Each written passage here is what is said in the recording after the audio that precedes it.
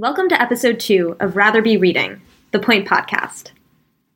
We know you'd rather be reading, and so would we. But we have some things to discuss.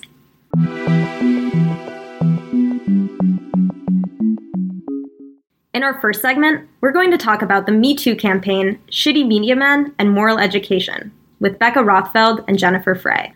Then, for charitable reading, John Baskin will be talking to literary critic Nicholas Dames about the digital humanities. Specifically, has it been a bust, as some critics have recently alleged? And for our final segment, we call up comedian David Heddy in Montreal to talk about Larry David's notorious Saturday Night Live opening monologue.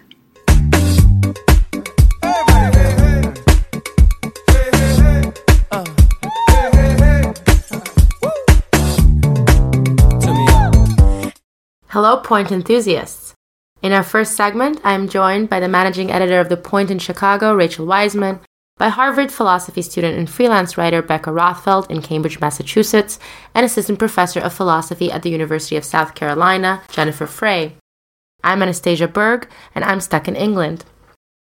In the wake of the public unveiling of dozens of claims of sexual misconduct against Harvey Weinstein, there has been a tidal wave of allegations against sex pests everywhere in positions of power, not in the least in academia and publishing. Meanwhile, online, a viral campaign on Twitter and Facebook saw millions of women post the hashtag MeToo and share personal stories of sexual harassment and assault.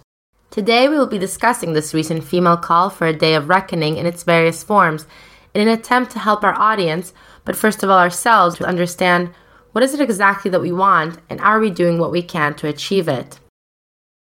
Jen, you posted on Facebook in response to seeing a lot of people around you post the hashtag MeToo and share personal stories. Maybe we can start by you telling us what you thought about it all. You know, I wasn't on board with the Me Too campaign, even though I recognize that we should be having conversations about sexual harassment and assault, particularly in the workplace. That's obviously important, but it's a question about how that conversation is supposed to take place.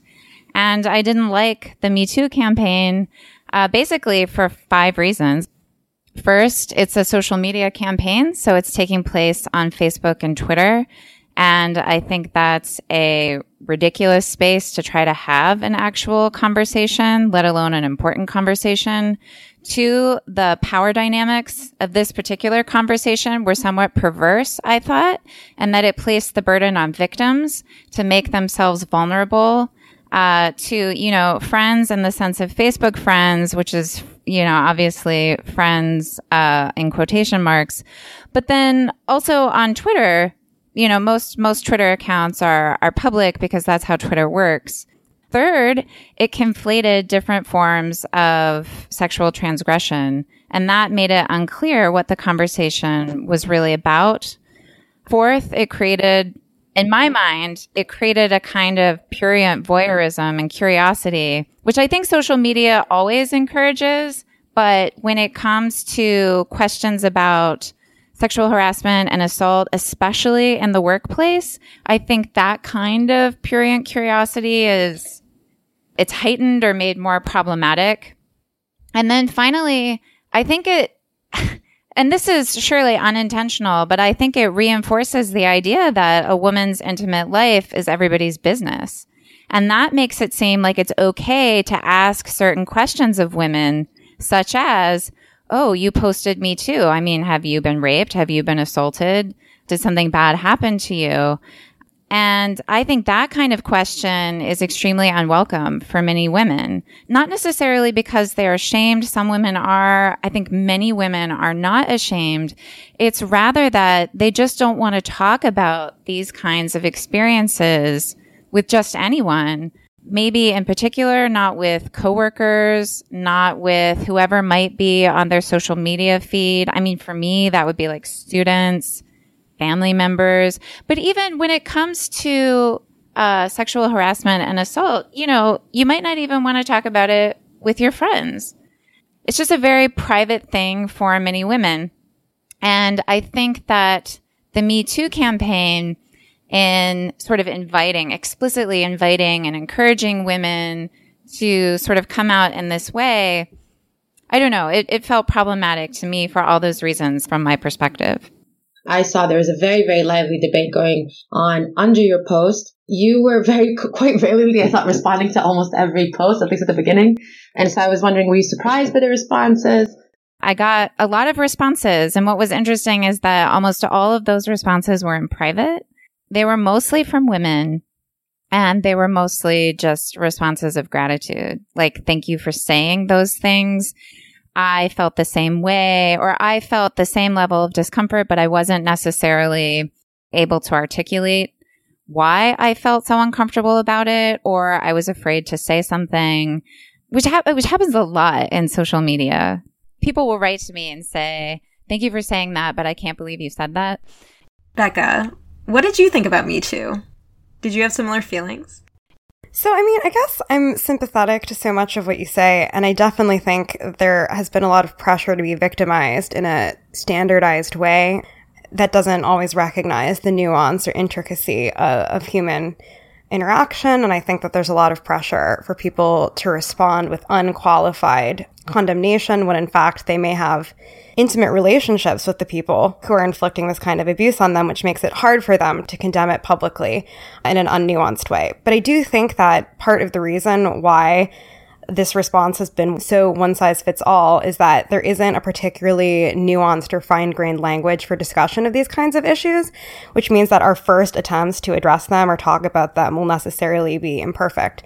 I mean, we have one word, rape, that refers to so many different kinds of actions, all of which I think are abhorrent in different ways, but I think that some of which have a different moral status than others. And I think that until a more specific lexicon is developed for talking about these issues, our conversations are always going to fail in certain respects. But the only way to develop that kind of vocabulary is to talk about this stuff more until we have clearer concepts.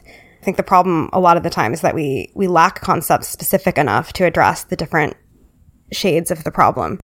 What is the right forum for this? If it's not social media, is it in one-on-one conversations with people?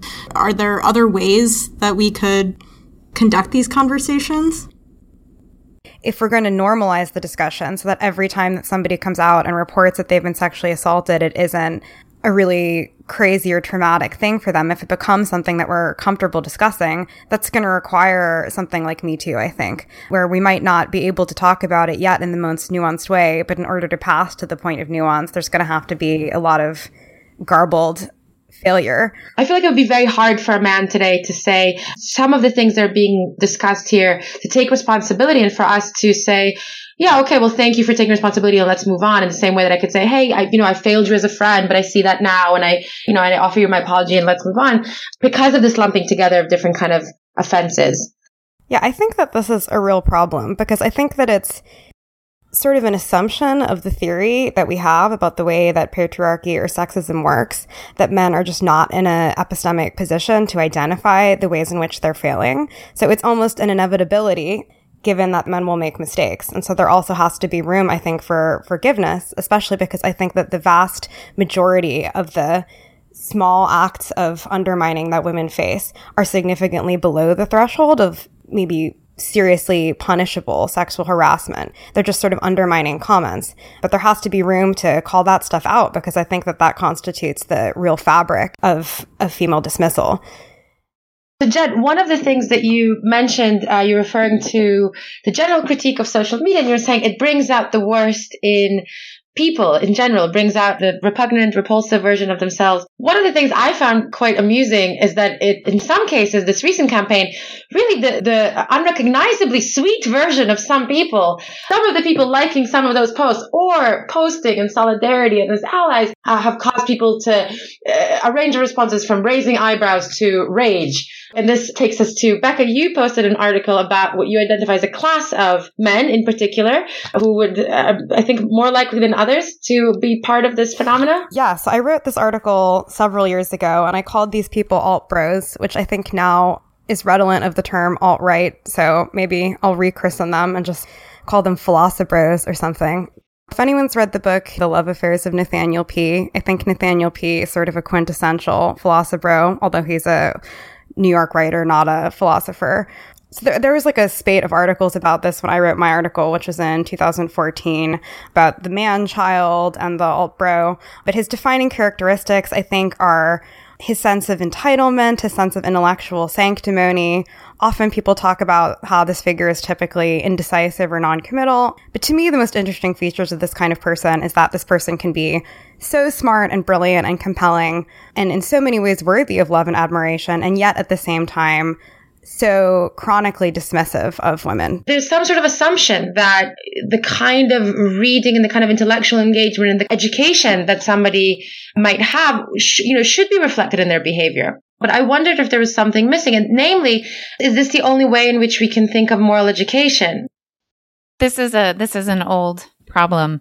It goes back to Plato's question in the Meno, can virtue be taught?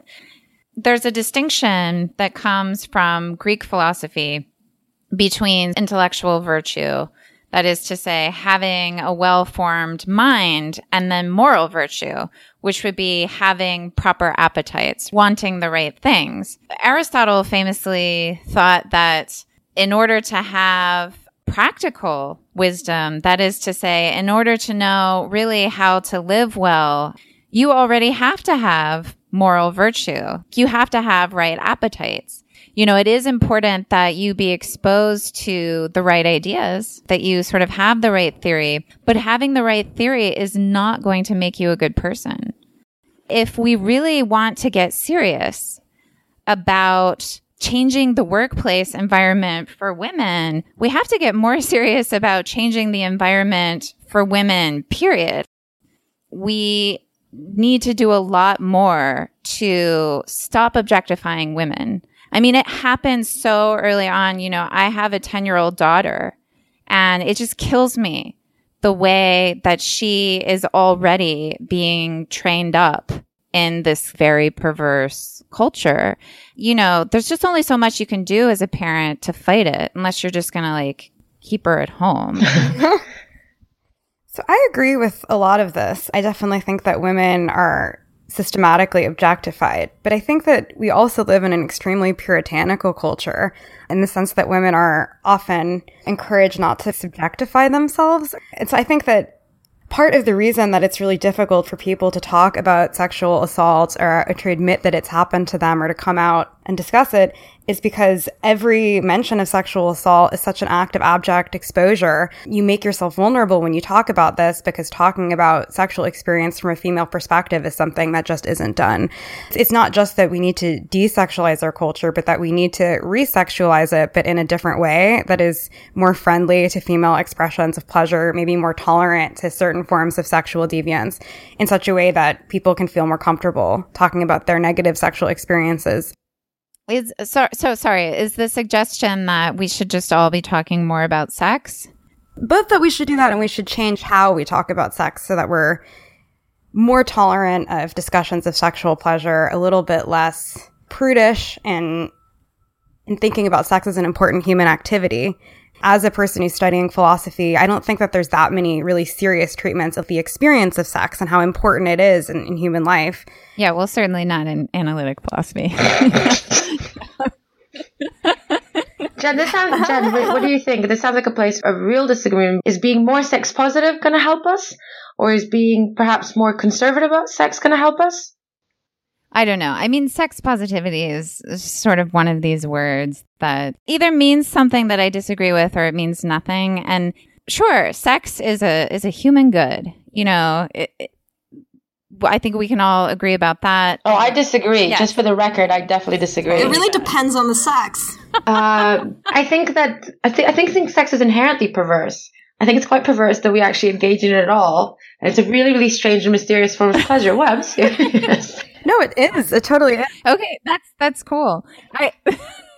So I do. So sorry, to say that something is a human good isn't to drain it of its mystery. Human beings are a mysterious creature. I think sex is good. So if you want to say I'm sex positive, then fine. But I also, I suppose I might have more concern. I mean, I'm more cautious about all of this, I think, than many of my friends.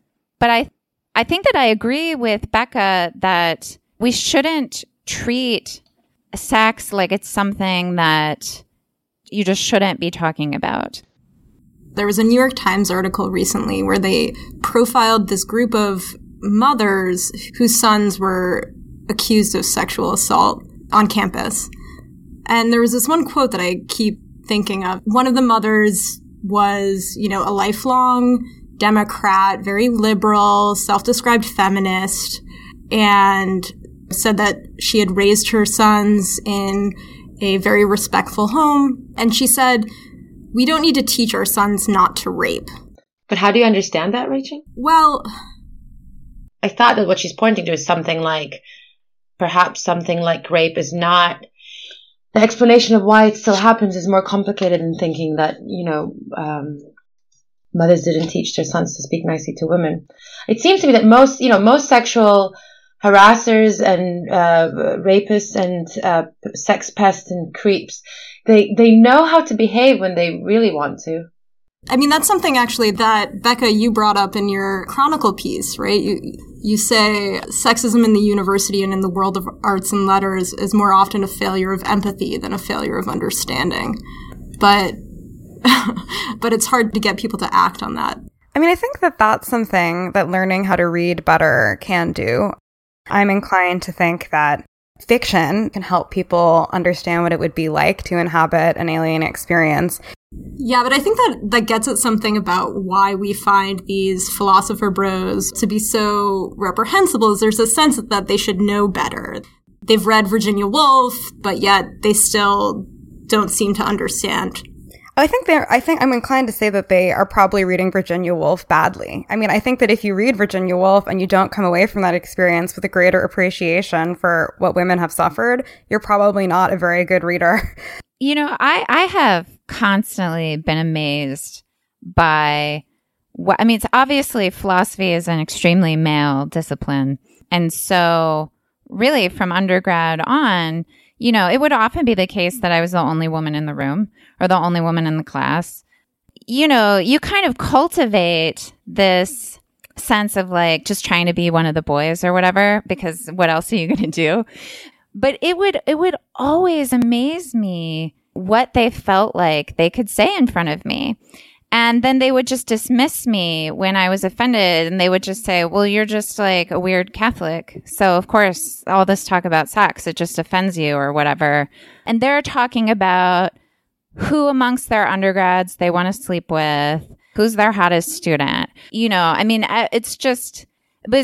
like the constant discourse, right? These are all self-described liberals, and they would chastise me. I'm not sufficiently liberal. I'm uptight, blah, blah, blah, because I'm like some kind of whacked out religious nut or whatever. So my opinion clearly doesn't matter. Or I'm so unlike most women. I'm just uptight. It took me a long time in philosophy to realize that, no, the problem in this room is not me. One of the things that came out, the bigger scandals that came out in the wake of Harvey Weinstein was the New Republic's Leon Wieseltier. Many women have come out to describe a certain kind of pattern of behavior that included a lot of sexual innuendo, a lot of jokes that people said in retrospect have made them uncomfortable. I thought quite interesting that upon meeting a woman, he would kind of try and figure out, gauge her, what she's comfortable with, and take some pleasure in making, people feel a little uncomfortable. Sexual contact that wasn't necessarily asked for. Rachel, you spent some time at the New Republic? Yeah, I was an intern there the summer after I graduated from college. How does this look in the moment? Is it something that is visible? Is it something that a whole room cringes over? Is it something that goes unnoticed? So I should say that I didn't have a ton of direct contact with Leon, but it was a very male-dominated workplace. It was not particularly friendly to women, although there were a lot of women working there, usually in sort of assistant positions. I mean, there were a few women at the time who were in management positions, but it really was not pervasive. Leon was just a force of nature. He had a huge personality. He was charismatic and could really be domineering in editorial meetings.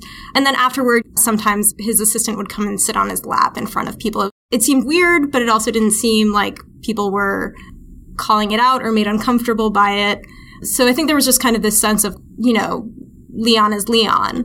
As a young woman trying to break into publishing, it was a little bit alarming, but it also just seemed actually consistent with what a lot of other women I knew who were in similar positions at similar points in their career were telling me. I mean, my friends who were working at other magazines also had similar stories. So it just sort of felt like that was the culture.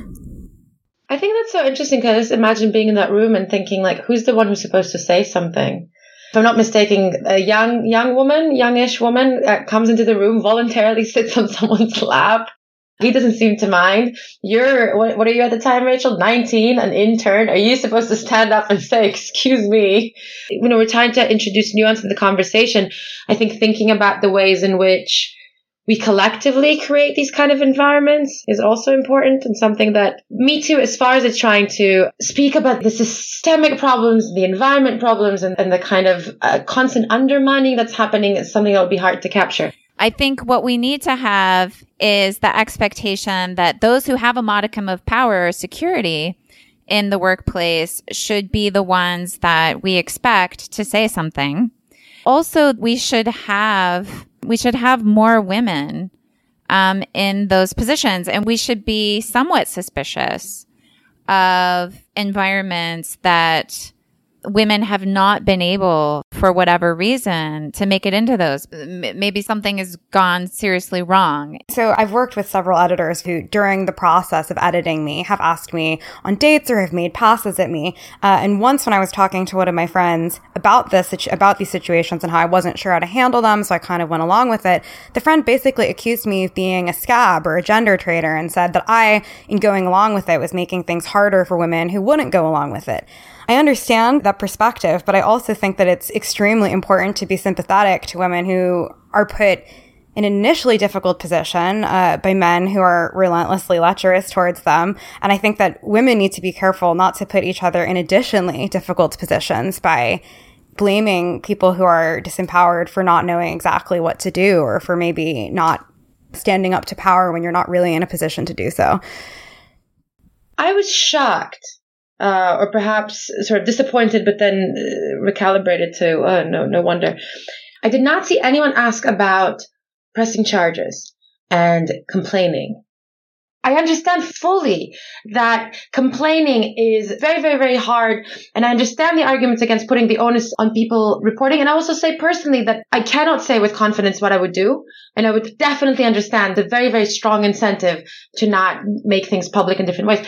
But what I wonder is that of all the kind of offers of support that I've seen, I did not see a single offer to support you in complaining. Can I go with you to complain? And that's something that worries me, because I worry that we settle for one kind of response, and a very important one: emotional support, sympathy giving, creating effective communities. But it becomes an exclusive form of dealing with the problem. And I think this also goes back to I think it was your first point, the general problem of elision of differences.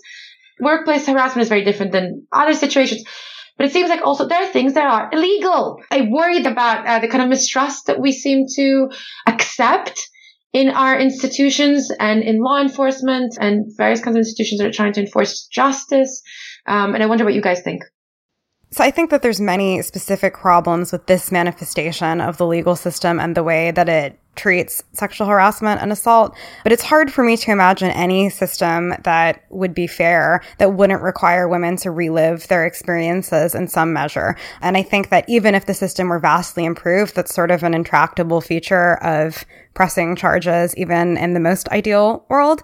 And I think that many people would probably not want to do that completely justifiably. In order for the sort of thing that you're suggesting to happen is really to have more women in the room. I mean, I'm constantly amazed. So I have a lot of kids. So I've been pregnant a lot, and I've been pregnant at philosophy events a lot. And people just don't understand that I get really uncomfortable when everyone is only talking about my body. Like, even if it's supposedly like positive. I mean, you often get the comment like, you're so big. You're just like, well, I am just dating a human, but like, sorry, what is the polite response to this? Thanks. So I was giving a talk at a conference very recently, and I was extremely pregnant. I was like 8 months pregnant with my 6th kid. And we were on the break, and it was me and this other woman and this, very nice man, but he was just sort of so obviously clueless. And he was just going on and on and on about how large my stomach was and and so I finally just said, I don't want to talk about my body. And he was like, oh, well, are you offended? He's like, I'm complimenting you. I'm just saying that it looks so weird because you're clearly very skinny, but then your belly's so big. So it's jarring. So he's like digging in deeper. This woman next to me, God love her, she finally was like, what don't you understand? What she's saying is she doesn't want to talk about her body with a stranger. And you respond by continuing to talk about her body. What's wrong with you? And then finally he was either so embarrassed that he couldn't stand there anymore or he got it. But either way, I just sort of wanted to hug this woman and be like, thank you. And then we just sort of rolled our eyes. Was he trying to upset me? No. Was he being extremely annoying? Yes. It's like, do I want to report him? No, I just want him to be less clueless. That making the conversation about my body as opposed to my paper, for instance, or really anything is just completely inappropriate. Often if you're in close sustained proximity to someone who you like a lot, but they're also doing bad things, it's not exactly clear what the remedy for that is because it's such an emotionally difficult situation. It doesn't have an obviously bureaucratic solution. It's a human problem, so it seems like the solution is often the human solution. I don't think something like justice is inhuman.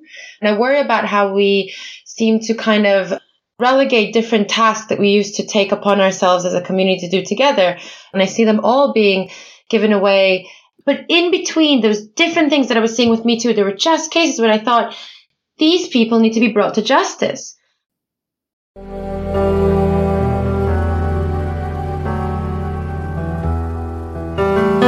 that why they call me a sullen girl? Sullen girl. This is Charitable Reading.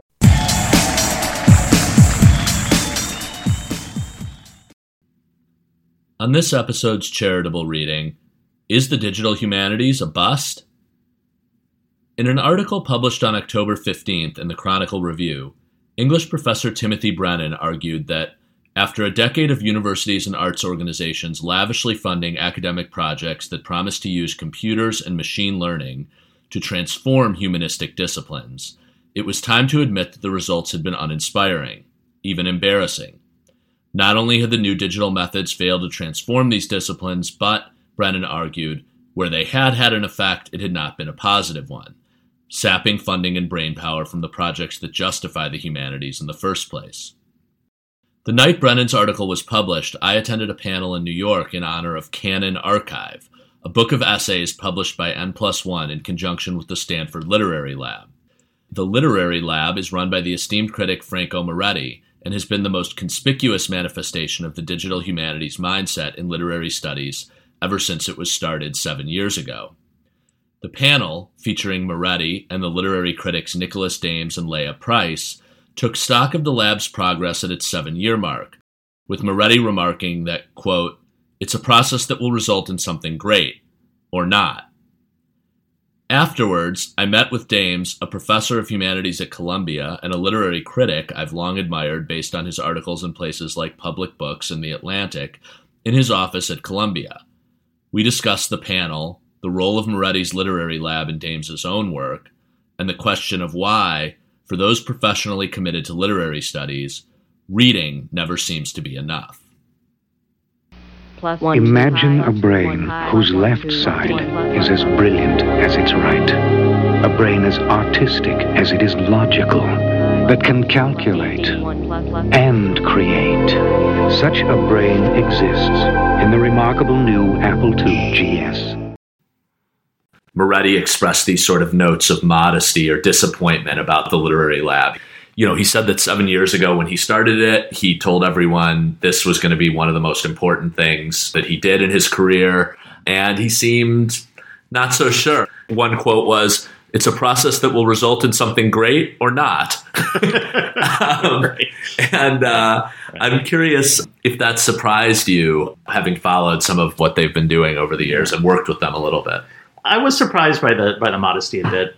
As I pulled back from that event, I saw how caught he is. I recall that one of the pamphlets that he published now years ago, there was an article in the New York Times that lampooned it, essentially. The example was that he had gone through all these computational lengths to prove that Hamlet is at the center of Hamlet. And the New York Times piece had a lot of fun with this. And Franco pointed out, in fact, that had to have been the case. That was a success, that you prove the method against fairly known outcomes to show that the method actually works. So in some ways, not having a groundbreaking, surprising result wouldn't always be a problem. It would actually be a confirmation that in some ways the method catches what it is designed to catch. I do think there's some new things that have been found. There's a paper in that collection, Canon Archive, that demonstrates that at least 19th century English fiction gets more and more linguistically concrete as the century goes along. And this would be true even of writers we tend to think of as highly abstract, someone like George Eliot. That is something no one had ever seen. More and more concrete, you said? So what does that mean? A vocabulary that tends toward the simple, moving away from abstractions, syntax that tends to be more and more stark. I don't think that that's something that our normal histories of 19th century fiction have caught. And it also partially explains the difference between the small set of texts that we call the canon and that unread set of texts called the archive. The archive actually tends to be populated with texts that are much more abstract, the sentence structure much more ornate. Something about that tone seems to become less and less in the vanguard of things. In some ways, that's kind of inverse of what you might expect, that the canon represents a kind of high literary complexity. The things we don't read are too simple or addressed to a less educated audience. It's almost the reverse. The problem, of course, problem and opportunity with a result like that is, all right, so what does that mean? And that's the sort of hermeneutic leap that is sometimes difficult to do well or to do convincingly. But I thought that was a fascinating result. Well, again, it actually in some ways points to something more interesting about the canon than about the archive. That's something we maybe hadn't thought about what makes a work canonical. Right. What do you think that Moretti thought the Literary Lab was going to accomplish? Because I got the sense at the panel he had certain expectations and somehow he wasn't sure they were going to meet them, but I was never clear exactly what those expectations were. Right. I suspect he thought that if you stopped studying 100 novels and you started studying computationally 100,000, you would see things that were completely different than was the case with that collection of 100. And it turns out that in certain ways, the 100,000 novels resemble the canon of 100. The differences are less severe than you might have expected. Well, this is something I've noticed a lot when I've read articles, not just from there, but in the digital humanities in general. They do this thing where they read thousands of books and then they tell you something, say, about Victorian novels that they use obscure language when they talk about sex. And you're like, well, our critics have, we knew this, and I guess your earlier point is in some ways that shows the accuracy of the method, but there is also this question of maybe in a way it's confirmed the accuracy of our previous methods too. It could. I mean, which would actually be, it's interesting. That would oddly be a heartening result, wouldn't it? Yeah, for me, but that's not often how it's treated. It's treated as not a heartening result, but a real failure. For me, I get this sort of a little bit of resentment when it's like this idea that, okay, now that the computers have shown us it, we know it. As if we didn't know it before. I guess that's where I think sometimes maybe people that have a more traditional sense of what literary criticism does chafe a little bit at the kind of claims that get made. It's true. Although, something I've noticed with students in recent years, again, if I make the claim, this word is tremendously important to understand in this novel, and here's some places where it occurs, and let's think about how it's used. If I say that now, the temptation of my students would tend to be, let's see if it's really true. Right. Let's go in and do a word count. It's easily done. Oh my God, it's because they've all been corrupted. Or that's a kind of productive skepticism. Right? They're not buying what I'm telling them without some verification. You told a story on the panel about how you first came to digital humanities and to Franco's literary lab.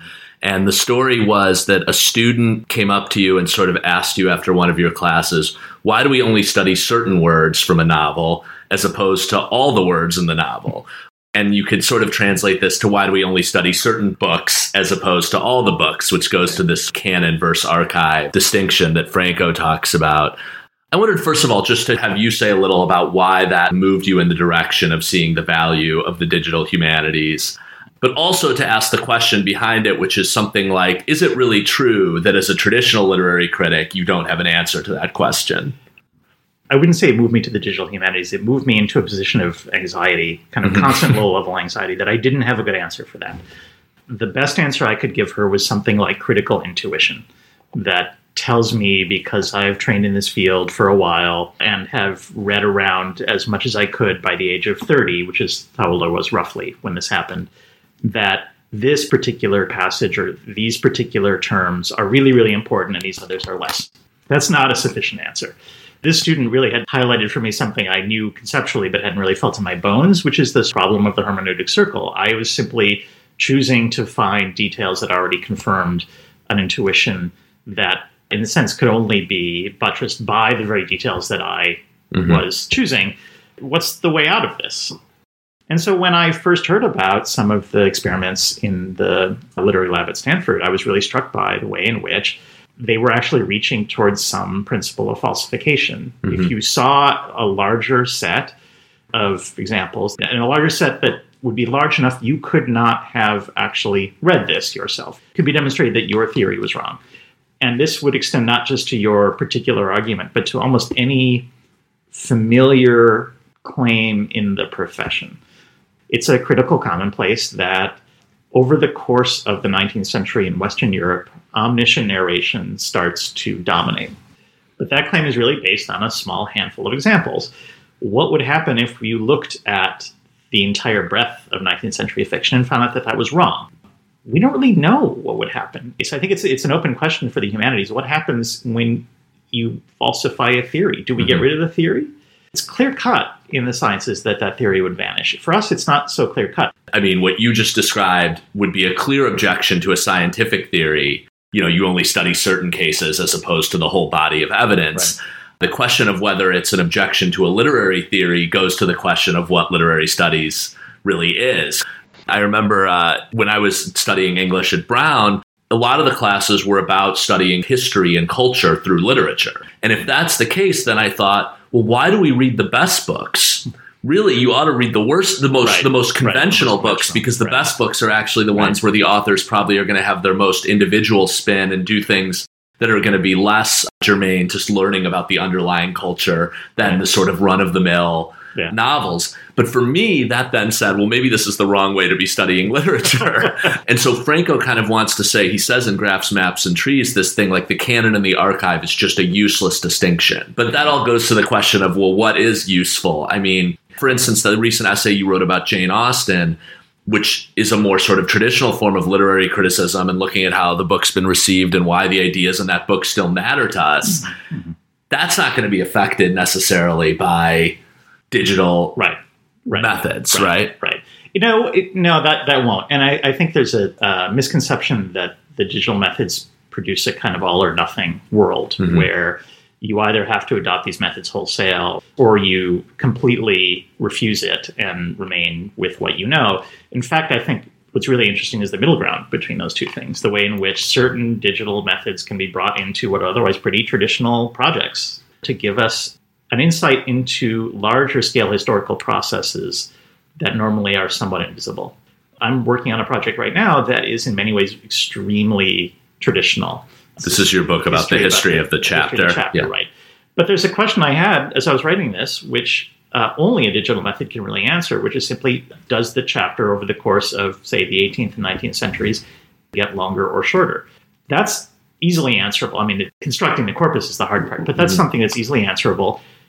If the answer is, as it turns out, that it actually gets larger and larger and then sort of plateaus, what my temptation is to then use that to read individual instances. If somebody like, say, George Eliot is wildly out of the norm with her chapter length, why? What is she trying for there? What is different about the way she's doing? That's my temptation. Yeah. That would, I think, not be the scientific result of that study. Right. It would be actually to stick with the norm and think about why that norm exists. But as a humanist, I am drawn maybe more to the exceptions to the norm. The question is simply knowing what the norm is. Yeah. And that's something that digital methods are very, very good.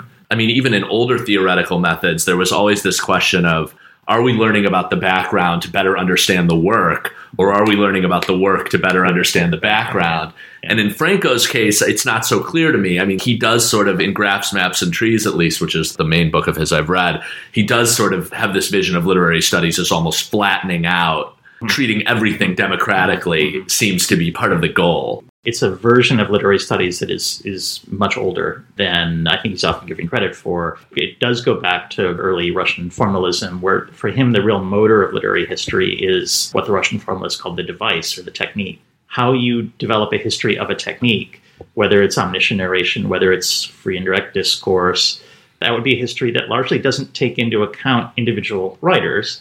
There might be inflection points in that history where a certain figure becomes incredibly important, but you need some way of pulling back into a broader picture. In that sense, that has nothing to do, oddly enough, with digital tools. That has to do with a much older conception of what counts in literary history. That's a much older argument. So in a way, the digital tool is just another way of having that argument. But I sometimes think that the computational aspect is a bit of a ruse for what's the underlying methodological question. Maybe the fault line here is between people and techniques. This is, I think, what's provocative about the literary lab is prioritizing the technique over the person. We tend to be more comfortable with people than with devices or techniques. Maybe for good reason. I would argue we have many other areas of our society that are more comfortable with techniques and technology than with people. That's probably true. I take it that one thing literary studies and novels bring to us, I mean, I think it's like there is this tendency to want to explain away what a lot of people come to literature for in the first place, which is this confrontation with another mind. I feel that most of us in our original draw to literature, that's what brings us in. And then there's this question of, okay, what does that mean for someone who's a professional doing this? And that's where it becomes complicated. But I'm skeptical of the tendency to completely abstract from that experience. I've had these moments too. There was an administrator here who was a social scientist who once commented to me about what it is I do. He said, well, you just study the artifacts, but we study the culture. It was a not so veiled insult, right? you just study individual instances, but we understand the totality. Sure. There's some truth to that, which is we're trying to defend the individual artifacts. We often are stuck in this kind of uncomfortable middle ground. Any attempt to pull us all the way back to the artifact or all the way back to the culture itself is going to make some people feel uncomfortable. I wanted to return to one thing also you said, one other thing you said on the panel. You made this point about how the essays in Canon Archive, in a weird way, kind of end up reproducing this novelistic quality of the objects they study, which also was sort of satisfying to me, this sense of the sort of revenge of the novel on the scientific method. Well, they, sort of, as you mentioned earlier, right, Franco did say that he started this project with immense hopes. And that did remind me of 19th century Bildungsroman, where you start with great expectations. Yeah, that there's a sense that anything is possible, and then there's a chastening process that occurs throughout the novel, and you end with feeling that you've accomplished something, but maybe less than you would have thought, but also not nothing. That the digital humanities have come to a point where Franco can say, "We have done something, but it's modest." Seems to me the maturation of the approach. I would be much more skeptical with any methodology if the insistence was still, nothing is the same after this.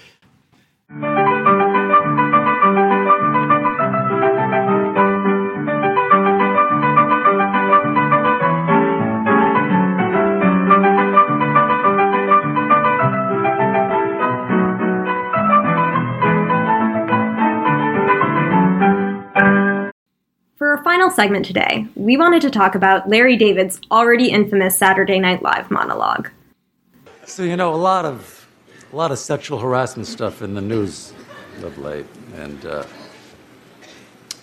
I couldn't help but notice a very disturbing pattern emerging. which is that many of the predators, not all, but many of them,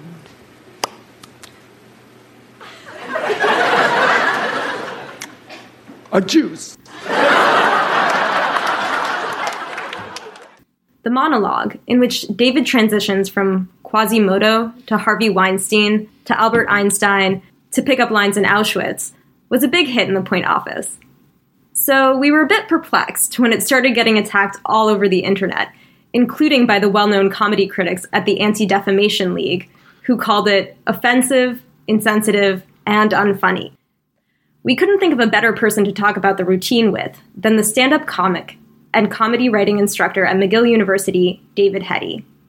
Hetty, himself a renowned maker of jokes about the Holocaust, was featured in our recent symposium, talking with his sister Sheila about what comedy is for. Hetty's new comedy album, And You Will Regret It, is due out this winter from Stand Up Records, and we'll be playing some clips throughout this segment from his hilarious previous album, It Was Okay.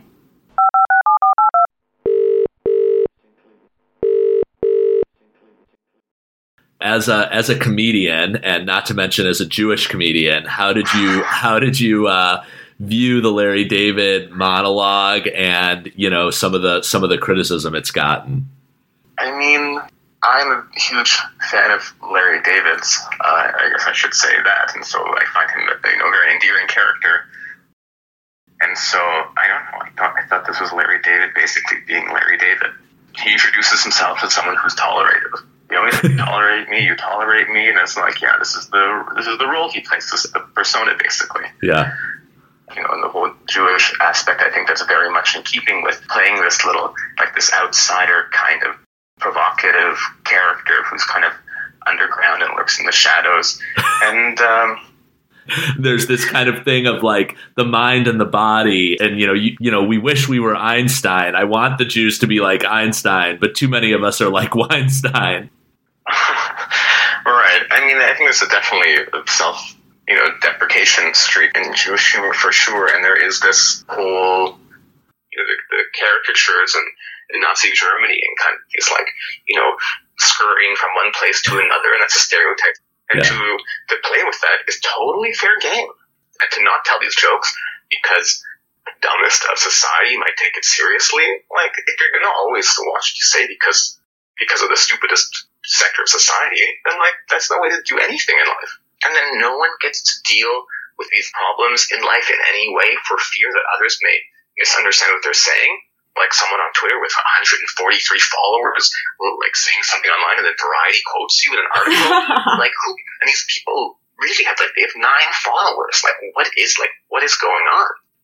It's not even a person with authority. There's no argument being made. It's an opinion. Someone saying this was terrible.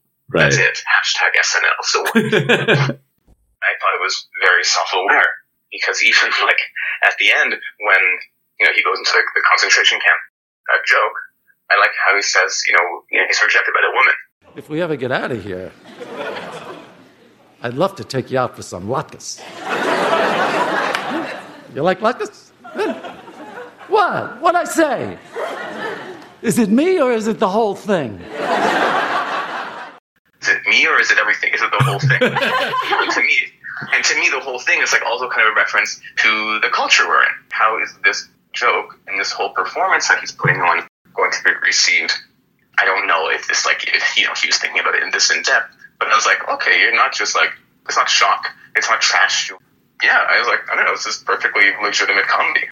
And the thing that I found so hilarious about what the ADL, they came out, they said, we find him offensive and unfunny, and their whole mission is to stop the defamation of Jewish people. And here they are sort of revealing Jews to have no sense of humor, or acceptance. And I was like, this is the worst. So anyway. Yeah, I thought a little bit in the response to him of one of the things you said in your interview with Sheila about the way that people don't consider comedy as art. There was a sort of way of evaluating the jokes on is this appropriate or not, but not a lot of thinking about the way the whole routine fit together, which when you actually think about it, there was this whole sort of theme of the Jewish experience throughout this, and particularly in relation to women. Yeah, that's very true. And as well, I mean, I don't like this whole kind of this sanctimoniousness, which people are talking about comedy now, when the whole point is like to cut away at that. To me, these aren't questions of art. They're questions of politics, which people are introducing.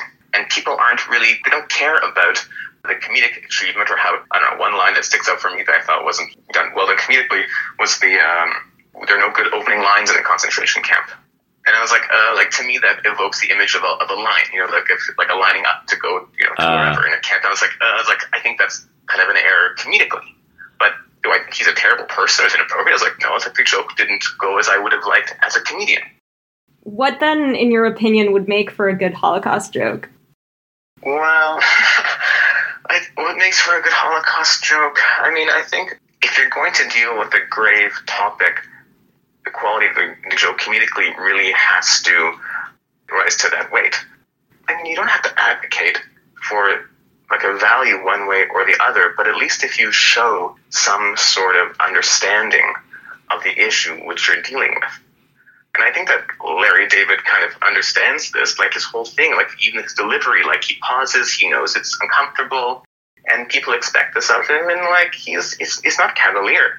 He might be a little blunt, like a little clunky somehow, but also that's who he is. He doesn't give a shit, really. He's a billionaire or whatever, and like this is what we love about him. You mentioned that you have been working on some Holocaust jokes. Yeah, I have. There's this Holocaust joke that I like, that I have, I don't know, a forthcoming album about, like, who can say what in this claim to authority and identity politicking. Can Rachel speak about the Holocaust? And it's like, no, she wasn't there. It's like, what can, like, Morris? It's like, he wasn't there.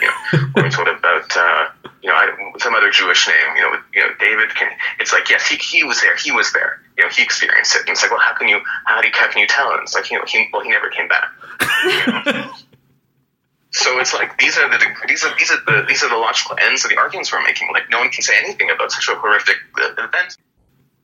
There's this new field of academia, though, which asks what would have happened had decisive moments in history turned out differently. And apparently, had Hitler won the war, people wouldn't get so fucking upset when I tell a Holocaust joke.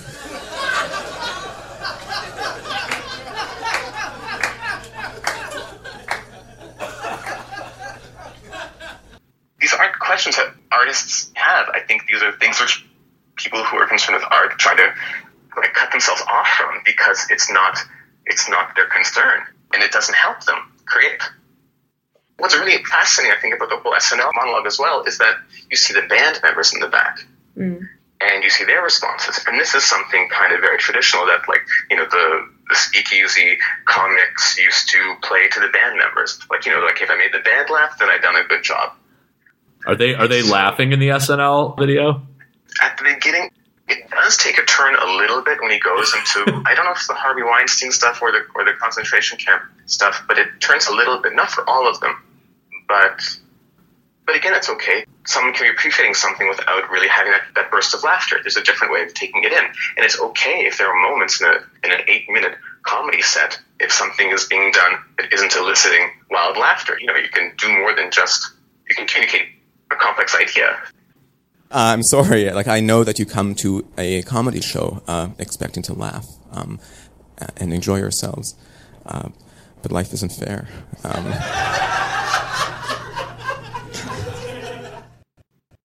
There are a lot of different reasons why someone might go to a comedy show, but presumably one of them is to laugh.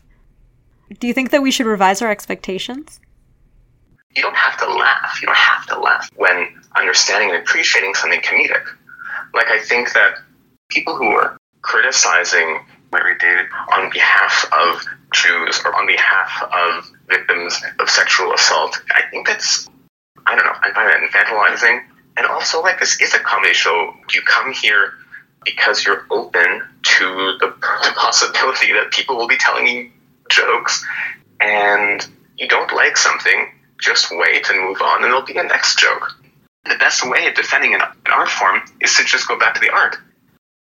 Because I'm an adherent of the sort of classically modern historical notion of stand-up comedy, according to which there's sort of an implicit, discernible, directional progress to the unfolding of joke telling over time.